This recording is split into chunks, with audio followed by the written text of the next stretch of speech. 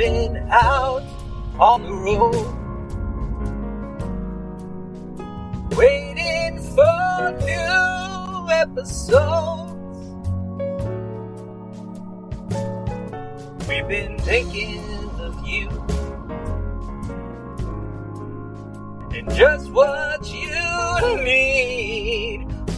Oh yeah, yeah. Now that the show underway, I guess we can call it a day. You're all ready for the Bowfinger Show. Welcome back to the Bowfinger Minute Podcast. Each week, Movies by Minutes hosts examine the 1999 Frank Oz directed comedy, Bowfinger.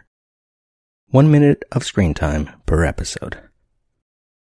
I'm your host this week, Professor Robert E.G. Black, and I'm known for a few things around Movies by Minutes circles, obsessing about locations and props, teaching the audience things about the themes and stories and structures and behind-the-scenes details, and dealing out philosophy as well.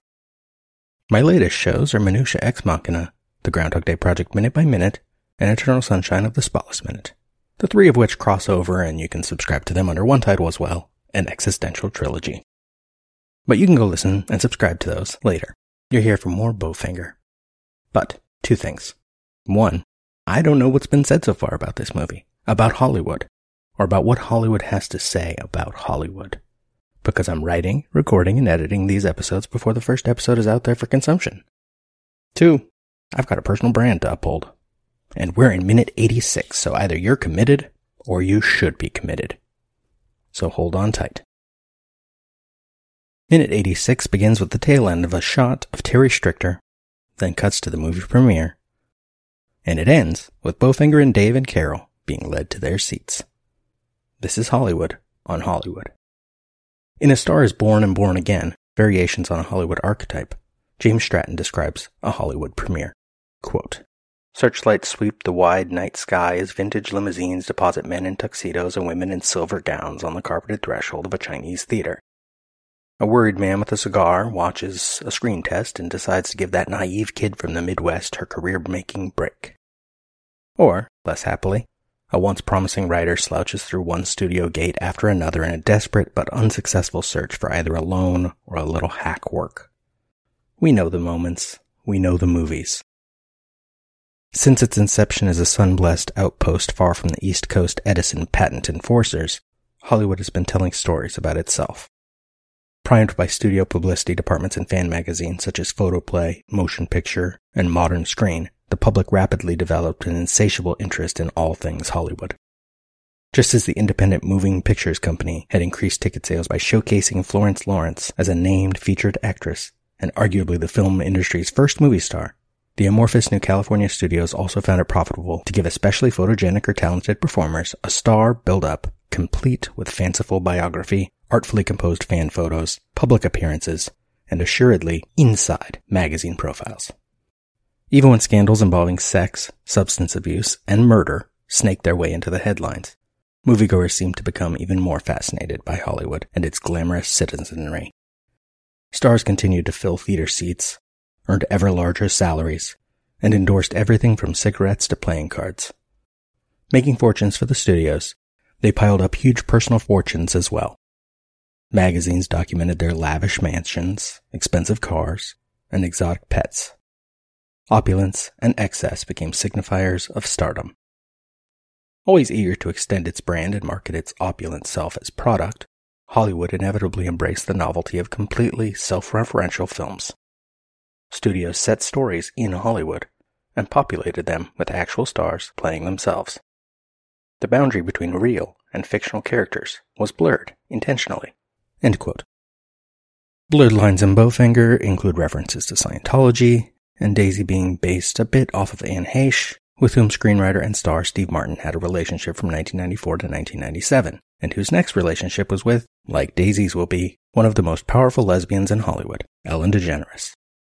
Even if Martin insists, for example, in an interview with David Wilde in Rolling Stone, 2nd September 1999, quote, Oh yeah, the last line about her meeting a lesbian is a joke, certainly inspired by her, but not her character. People took the last line and extrapolated backward. End quote. Plus, you've got the oft-used Wayne Manor from 1960s Batman standing in as Kit Ramsey's mansion, the Pacific Design Center standing in for the Mindhead headquarters, because using the Scientology building 6 miles east would have been too on the nose, and you've got former child star Gary Coleman, off-camera, working as a security guard on the film. Notably, Steve Martin tells Annie Nocenti in Scenario, 1999, quote, "I didn't really think of it as a Hollywood satire. I just thought of the idea, and then everything else followed. I didn't have a big philosophical point to make. I was just writing what I thought was a funny idea, and all these viewpoints and opinions came into the script, because when you start thinking, okay, I need some characters in this movie, you realize they're Hollywood stereotypes, and yet they're real. They actually exist. The satiric or parody aspect of it really was tangential to what I wanted to make." End quote.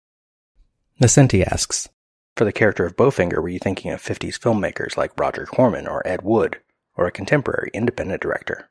And Martin says, quote, "I didn't have any type in mind. I was really thinking about general desire, even to myself, when I first started out. I was thinking of when I was 19 years old and came to Hollywood and didn't know what to do." And I must interrupt there because Bowfinger's Big Thing was written just a couple years after Tim Burton's Ed Wood was released to critical acclaim, and much of the energy of Robert K. Bowfinger's crew and Bowfinger, borrowing cars and cameras, taking advantage of Dave's day job, is the same as Edward D. Wood Jr.'s crew, taking advantage of Ed's day job and stealing, for the famous example, a giant fake octopus. But maybe it's a coincidence, the obvious way to demonstrate guerrilla filmmaking. Back to Martin's answer. The moment in the movie that's the closest to my actual experience is when Heather Graham gets off the bus and says, "Where do I go to be an actress?" And then she's walking down a street and she sees a sign that says auditions. That's literally the way I lived for a long, long time. Anything that said showbiz on it, you were there. Any person who said, "Yeah, I'm in the business," they became your guru. End quote. And asked later about writing characters that are in Hollywood, Martin explains, quote, "It's really osmosis, where those characters came from. It's my whole life in Hollywood, from beginning till now. For any of those characters, I didn't have one personality in mind, but I felt like I've seen them in some way, or known them, or known of them. I think your mind assembles stories into one type of character. You hear a story here, a story there, and your mind is just describing them all to one type of person. Then when you start writing, they come together." End quote.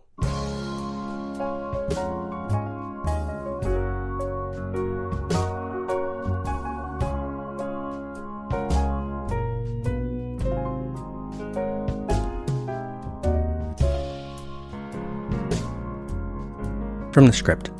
Exterior, night, movie theater. Tight shot on a marquee. Kit Ramsey in chubby rain. Camera pans down to see a premiere in progress. Lots of press lined up along the sidewalk laid with a red carpet. The flashbulbs pop as celebs and near celebs enter. Bowfinger's tatty van pulls up and Bowfinger, Dave, Carol, Afram, Jiff, and Clark pop out. They look in amazement at the array of showbiz. They love it. They walk down the aisle. All the photography stops, of course. Bowfinger, to Dave, "I wonder what happened to Daisy." Dave, "Haven't seen her." Bowfinger stops at an E-channel video camera. Bowfinger, into camera. The art of film has certainly been lost by Hollywood. Only the independents, the true filmmaker, can hope to achieve. Interviewer, "We're not rolling. And we won't be either." Bowfinger, unabashed, moves to the next camera.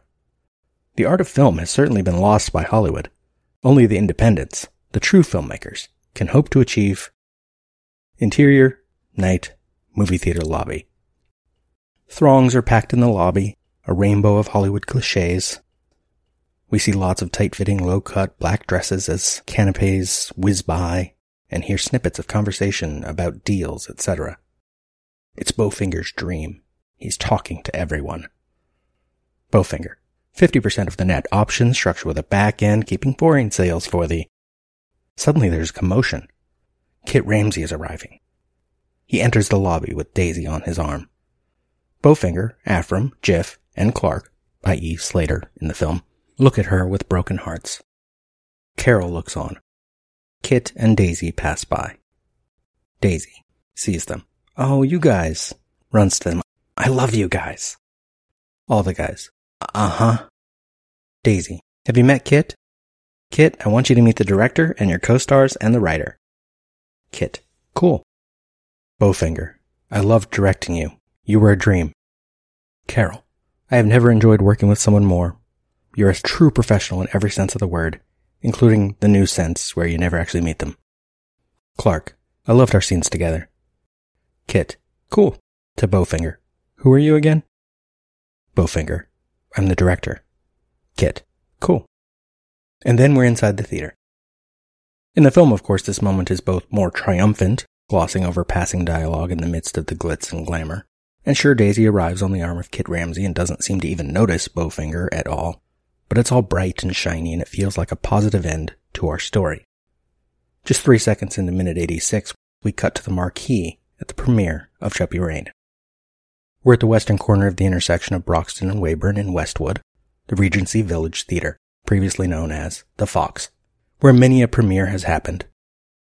Just across the street is the Bruin, which just a few years ago featured in Tarantino's Once Upon a Time in Hollywood.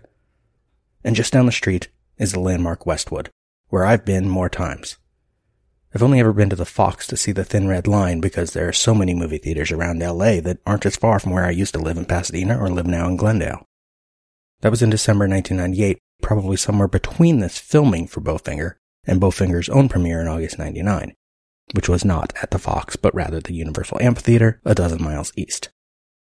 But I have been to the landmark Westwood at least a few times for indie films, and specifically twice to see The Room, because I love bad movies and I was in pre-production on The Room Minute, and one aspect of that show was detailing the things that happen at the midnight screenings. But this is the Fox.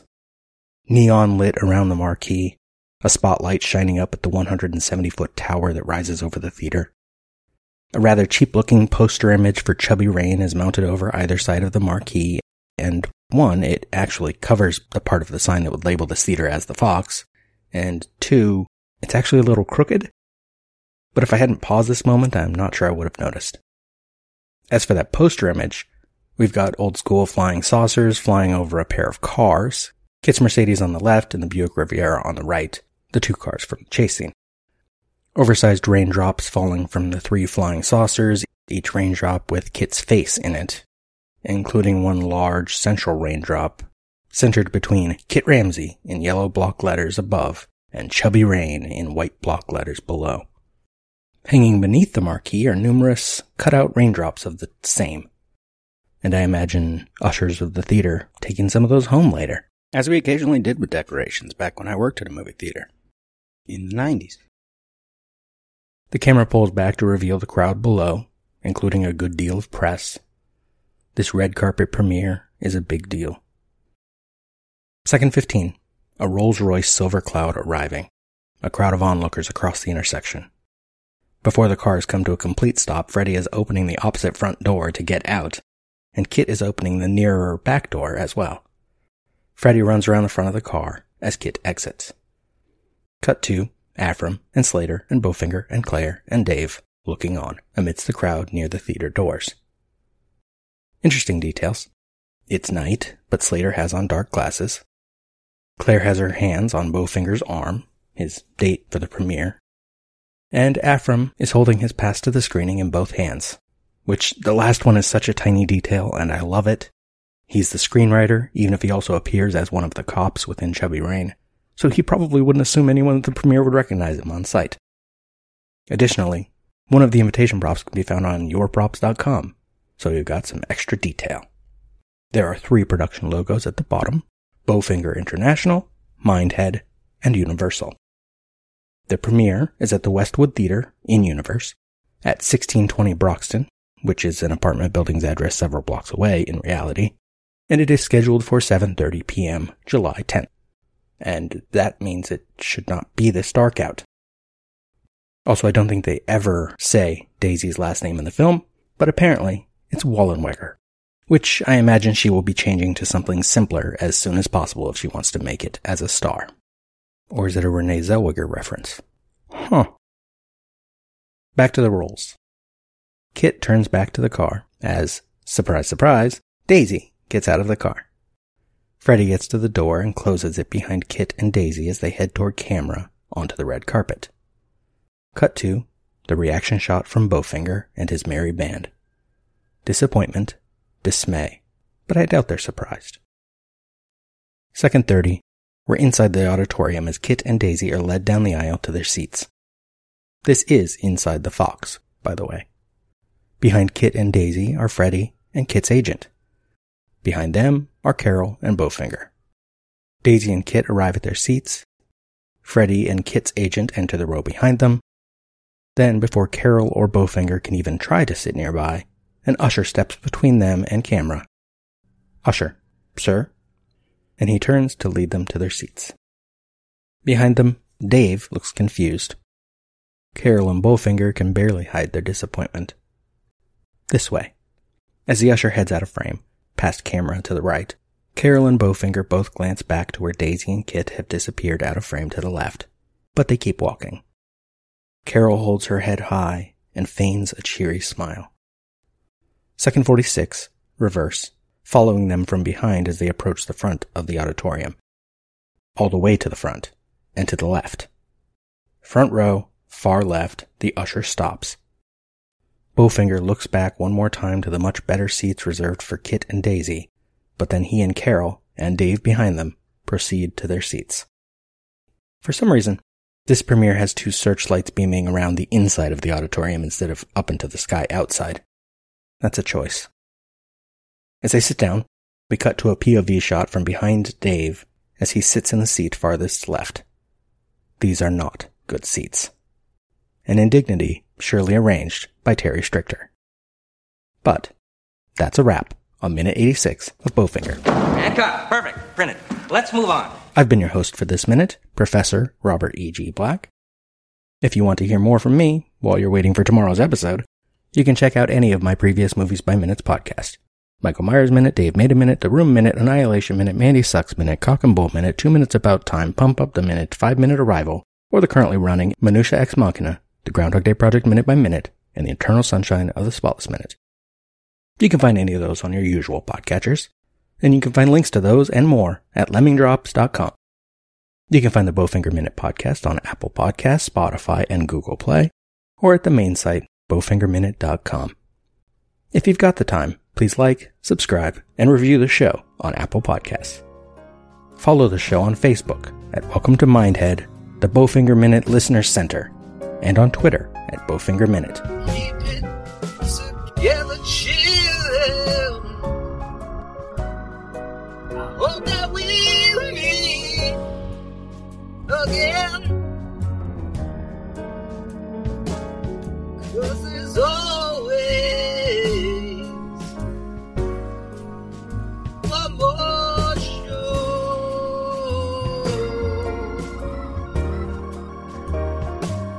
'Cause there's always one more. Join me here next time on the Bowfinger Minute.